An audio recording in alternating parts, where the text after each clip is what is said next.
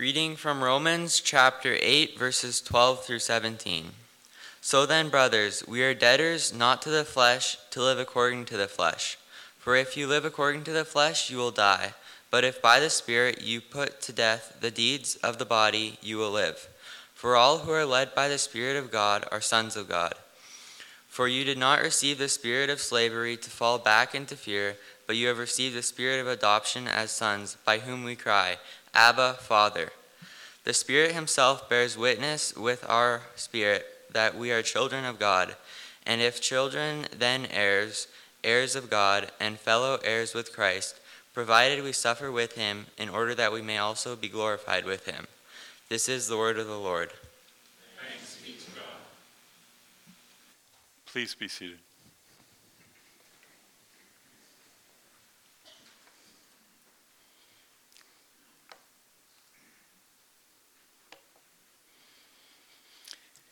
As I mentioned a little bit earlier, this is Pentecost Sunday, so we're going to jump ahead a little bit in the book of Romans to a text that deals a little bit more directly with the Holy Spirit. It's all God's word. It's all dealing with the Holy Spirit because it's only the Holy Spirit who gives us the capacity to understand the word and to apply it to our lives. But in this case, I thought, well, we'll go ahead to Romans 8 and we will kind of hit this passage, looking at it not in as much detail as we might when we get back to it eventually, but looking at it from the standpoint of how God works in our lives by his Spirit to accomplish his purpose and to assure us that we belong to him, body and soul, in life and in death. Now, just a few minutes ago, we sang that song by Margaret Clarkson, For Your Gift of God, the Spirit. And listen to the words of that first sentence that she has. For your gift of God the Spirit, power to make our lives anew, pledge of life and hope of glory. Savior, we would worship you. And of course, it is a worthwhile thing to worship the Lord for the gift of his Holy Spirit in our lives. Because according to Acts chapter 1, on the day of his ascension into heaven, Jesus gathered his disciples, and when they had come together, they asked him, Lord, will you at this time restore the kingdom to Israel? Which is a little bit of a non sequitur kind of question, given the circumstances, but we don't have time to address that this morning. Just that Jesus turned to them, and he said, it is not for you to know the times or seasons that the Father has fixed by his own authority. I will just say it's not for us either. But here was the promise that Jesus made to his disciples on that occasion. He said, but you will receive power when the Holy Spirit has come upon you. He didn't merely, if we can say it in that way, promise that the Holy Spirit was going to come upon them in some way. He said, when that happens, then you will receive power. And you will be my witnesses in Jerusalem and in all Judea and Samaria and to the end of the earth, which is kind of like Jesus saying you will be witnesses in High River and in Okotoks and in southern Alberta and, in fact, all the way to the ends of the earth.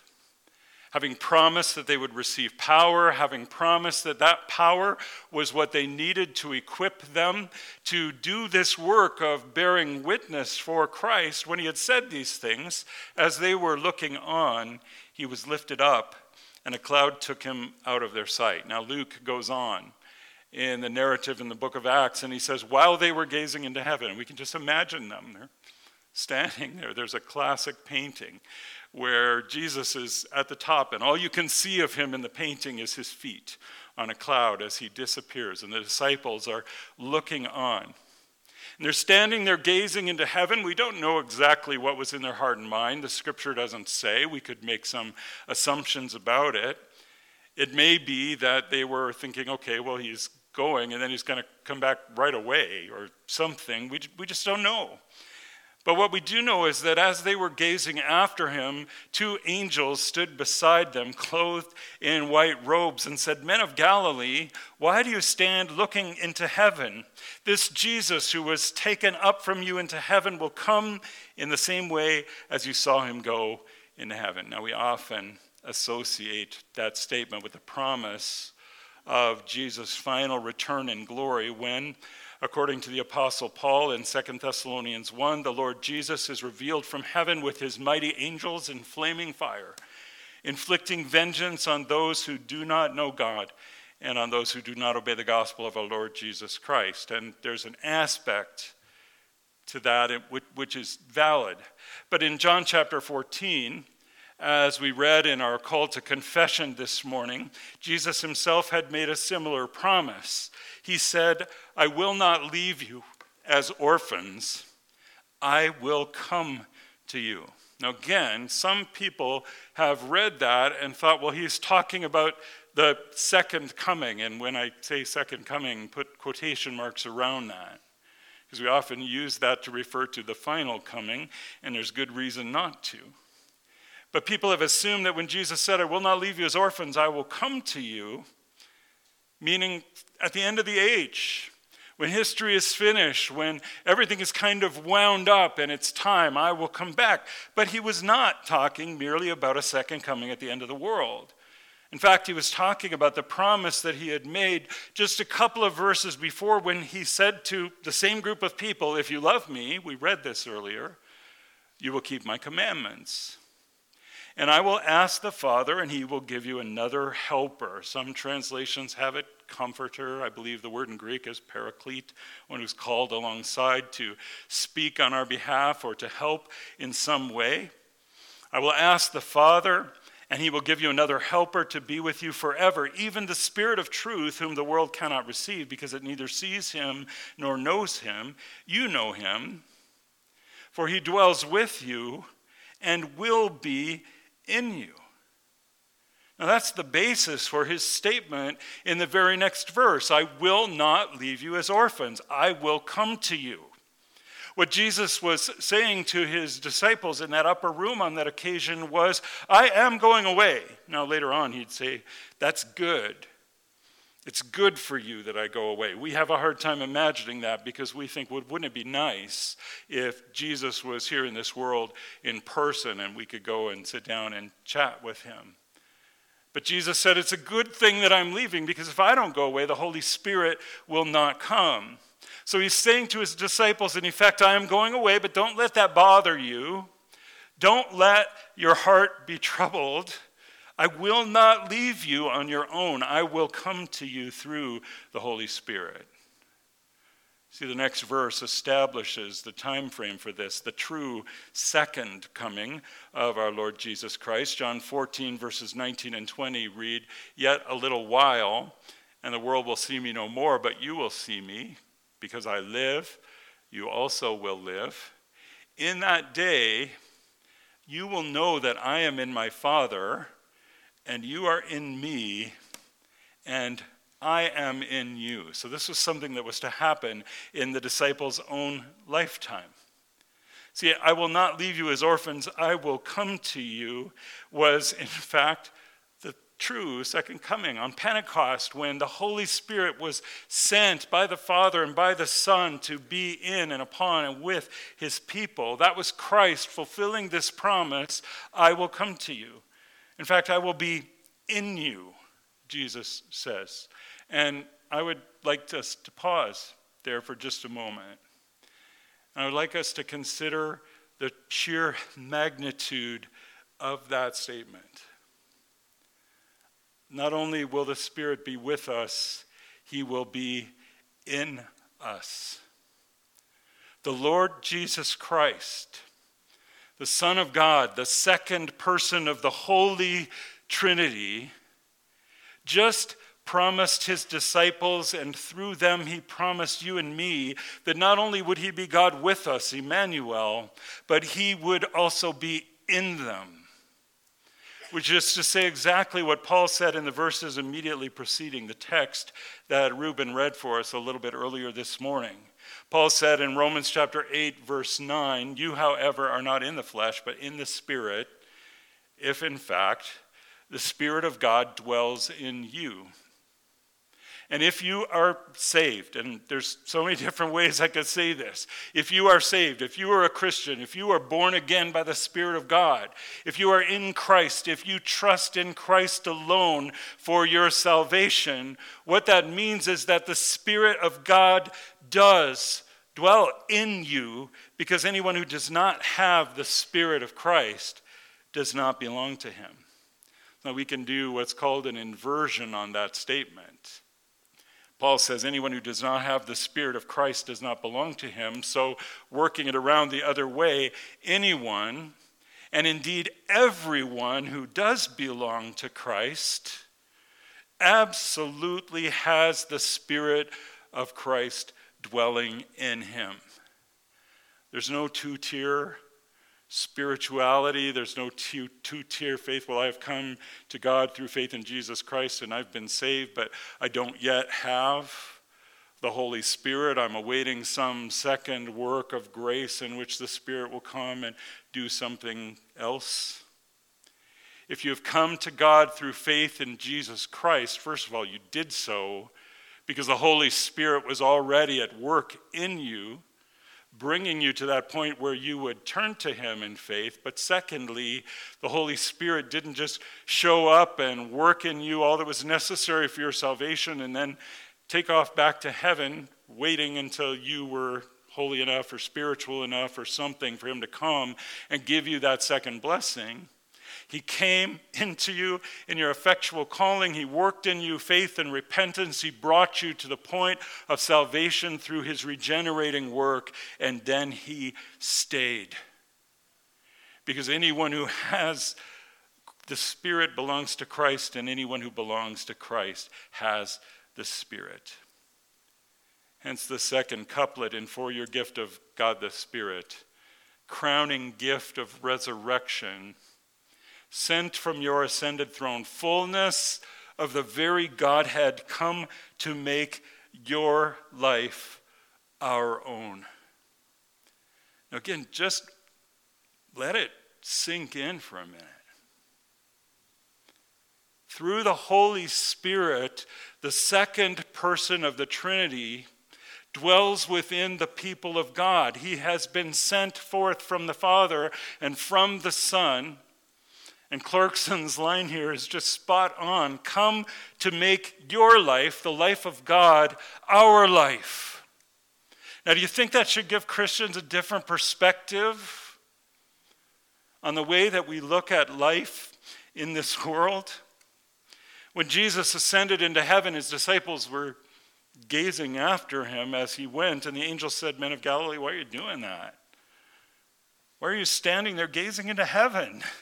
This Jesus who was taken up from you into heaven will come again in the same way as you have seen him go," which I think has been taken to mean something entirely different from what it probably meant. But regardless of the subtleties of interpretation there, that statement by the angel certainly carried the force of, guys, there is nothing to be gained by standing here gazing into heaven and speculating about when Jesus might return in glory. You have a job. On another occasion, which we sometimes associate with the ascension, but it couldn't have been the ascension because it happened in Galilee, and the ascension took place on the Mount of Olives in Judea. But on that occasion in Galilee, Jesus was also out on a mountain, and he said to his disciples, "All authority in heaven and on earth has been given to me." Saying, I am king of the universe, guys. Now go. And as you go, in light of the fact that all authority in heaven and on earth has been given to me, disciple the nations, baptizing them in the name of the Father and of the Son and of the Holy Spirit, teaching them to do everything that I have commanded you to do, and I will be with you always, not only with you, but in you, as we've seen, to the very ends of the ages. And so these angels come and they say, why are you standing here looking into heaven wondering about what just happened and when it might happen again in reverse? Go on into the town and wait like Jesus told you to do until you receive power from on high. And then when you have received that equipping power of the Holy Spirit, go into the world and get busy doing what Christ told you to do. The thing is, in the intervening centuries, a lot of Christians have spent a lot of time and a lot of money essentially gazing into heaven, speculating. As evidence, I would just offer you, among other things, the Left Behind series of books and movies. What was that if not a whole lot of heaven gazing and speculation? But here's the thing. God's people will never be left behind. We were not even left behind when Jesus ascended. He said, I will not leave you as orphans. I will come to you. And because Jesus is God, and because God always keeps his promises, he did what he said. He came to them. He came to be with them. And better still, he came to be in them through his Holy Spirit. Us too. Or do you not know, as Paul wrote in 1 Corinthians 6, that your body is a temple of the Holy Spirit within you, whom you have from God. You are not your own. Jesus came to the church through the Spirit on the day of Pentecost, and he continues to do that in all of his people. Everyone who has come to him through faith and has experienced new birth and salvation, his Spirit dwells within us. Now, think about that next time you're tempted. Like, wherever you go, whatever you do, you're dragging the Holy Spirit of God along with you into that situation. That in itself ought to be enough to help us stand a little stronger than we often do. So you are not divine. You are not little gods, as some have taught. That's just one of the heresies of the Word of Faith movement. But the Spirit of Christ Jesus dwells in you. You are a temple of the Holy Spirit. And what more could you want? What more could you need to equip you to live and walk in this world? What more could we ask of God than the reality that he dwells in us through his Holy Spirit? I don't care how bad we may perceive the world to be, or even how bad it really is. It doesn't matter. He, the mighty God, indwells us. And again, I feel like we don't reckon with that often enough. We look at the world and we look at the news and we look at what's going on all around us, and we feel helpless, and we think, oh, wouldn't it be nice if Jesus would just come back? My mother, dear lady that she was and saint of God, used to say all the time, she'd watch the news and she'd, oh, even so, come Lord Jesus, just make this end. That's not how we're meant to look at this world, as if we need Jesus to return, because until he gets back, we're missing something. There's some piece of the equation that's not there. He, the mighty God, indwells us. Has God equipped us then to live in this world? Has God equipped us to do his will, to walk in holiness, to stand against all of the plots and schemes of the world, the flesh, and the devil? He, the mighty God, indwells us, Clarkson wrote. His to strengthen, help, empower. That's God's job. His to overcome the tempter. Ours to call in danger's hour. Now, how do we know that he, the mighty God, indwells us? Well, Romans 8, verses 14 to 17.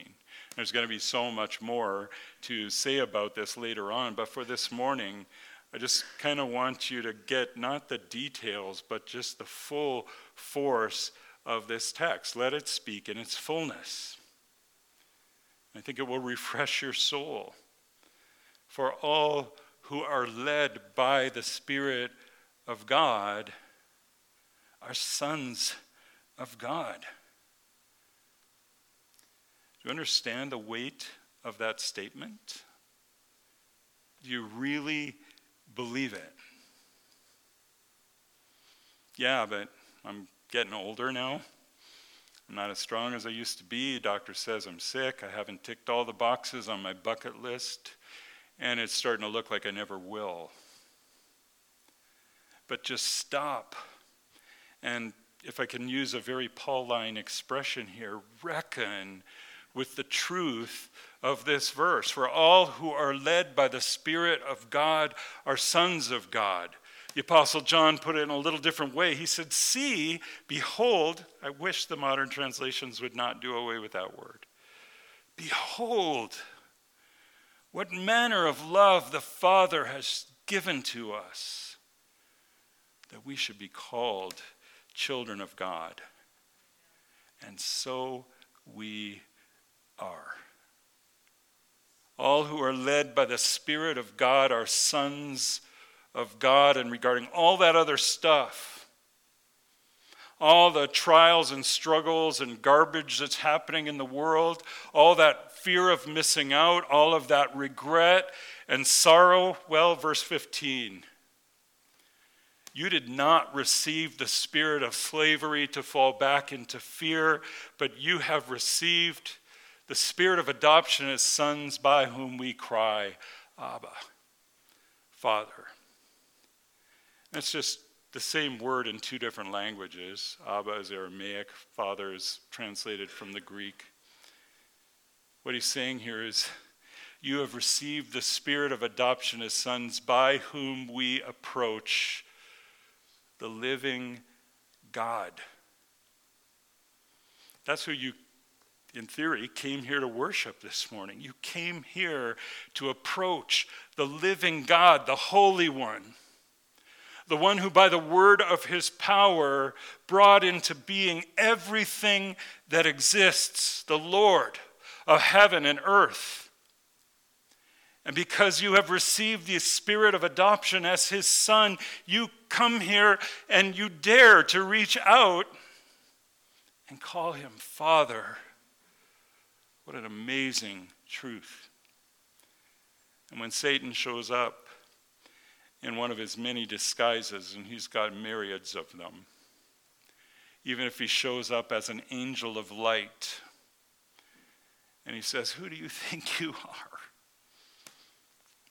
You don't belong here. You're nothing. You're pond scum. We can and we should just stand up and smile and say, I know, right?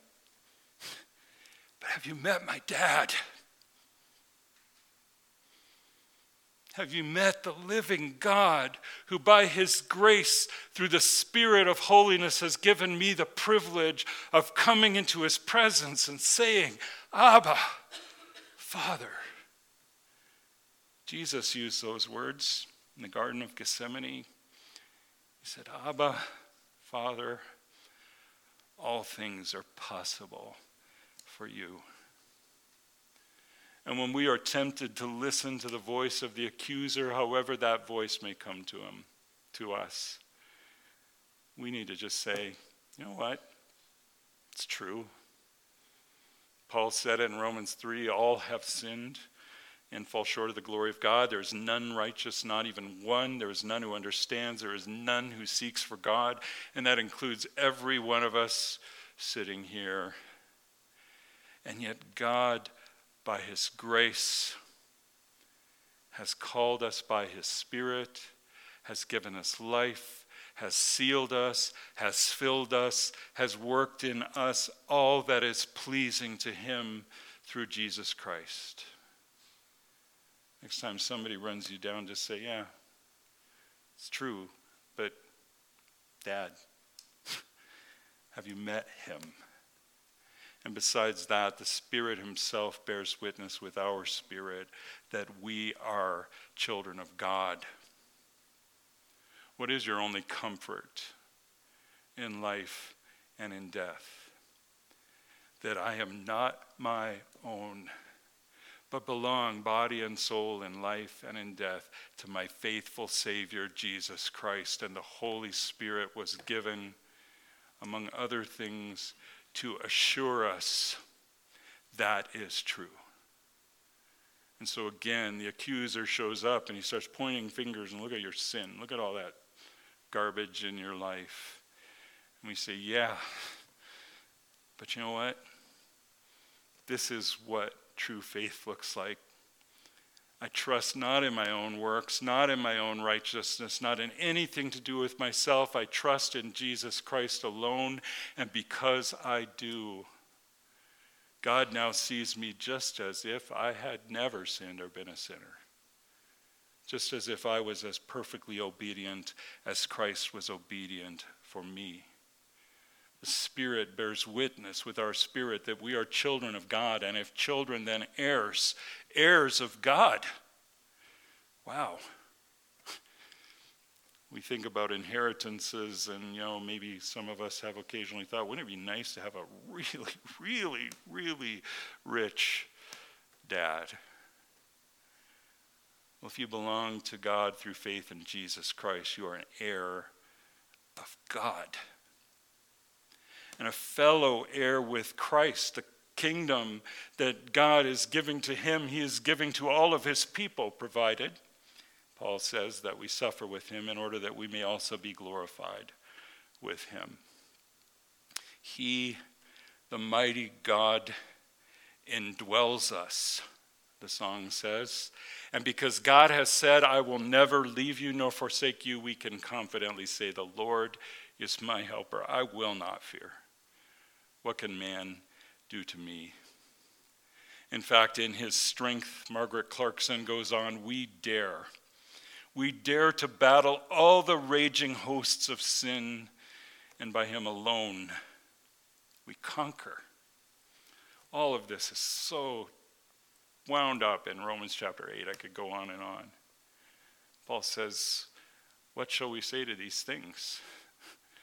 What can remove us from the love of God in Christ Jesus?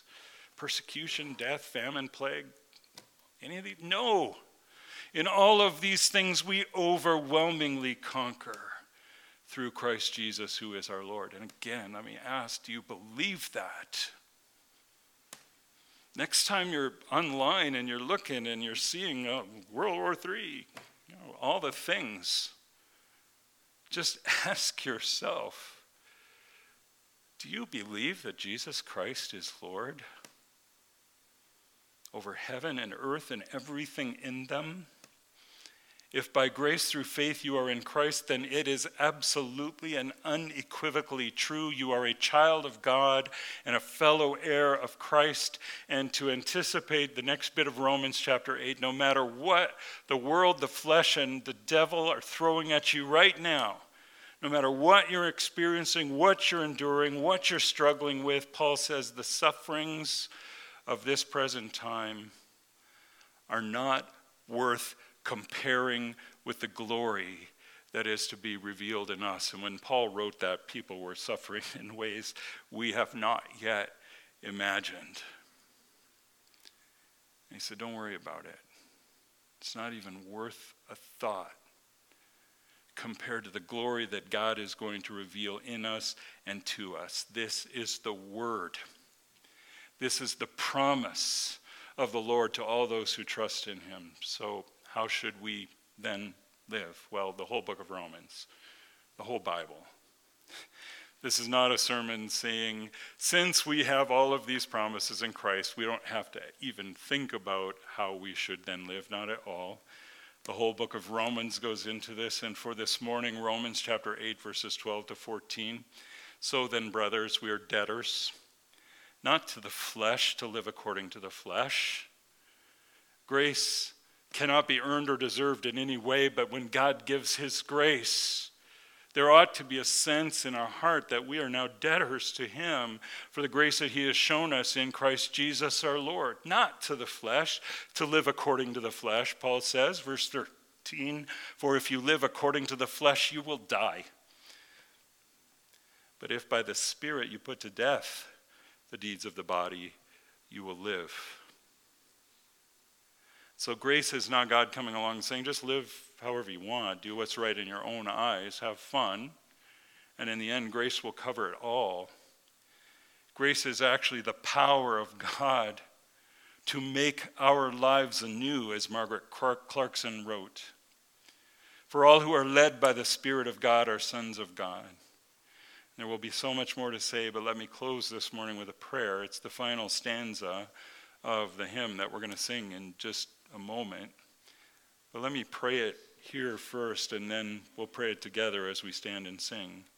Father, grant your Holy Spirit in our hearts may rule today, grieved not, quenched not, but unhindered. Work in us his sovereign way. Fill us with your holy fullness, God, the Father, Spirit, Son, in us, through us, then forever shall your perfect will be done. Amen.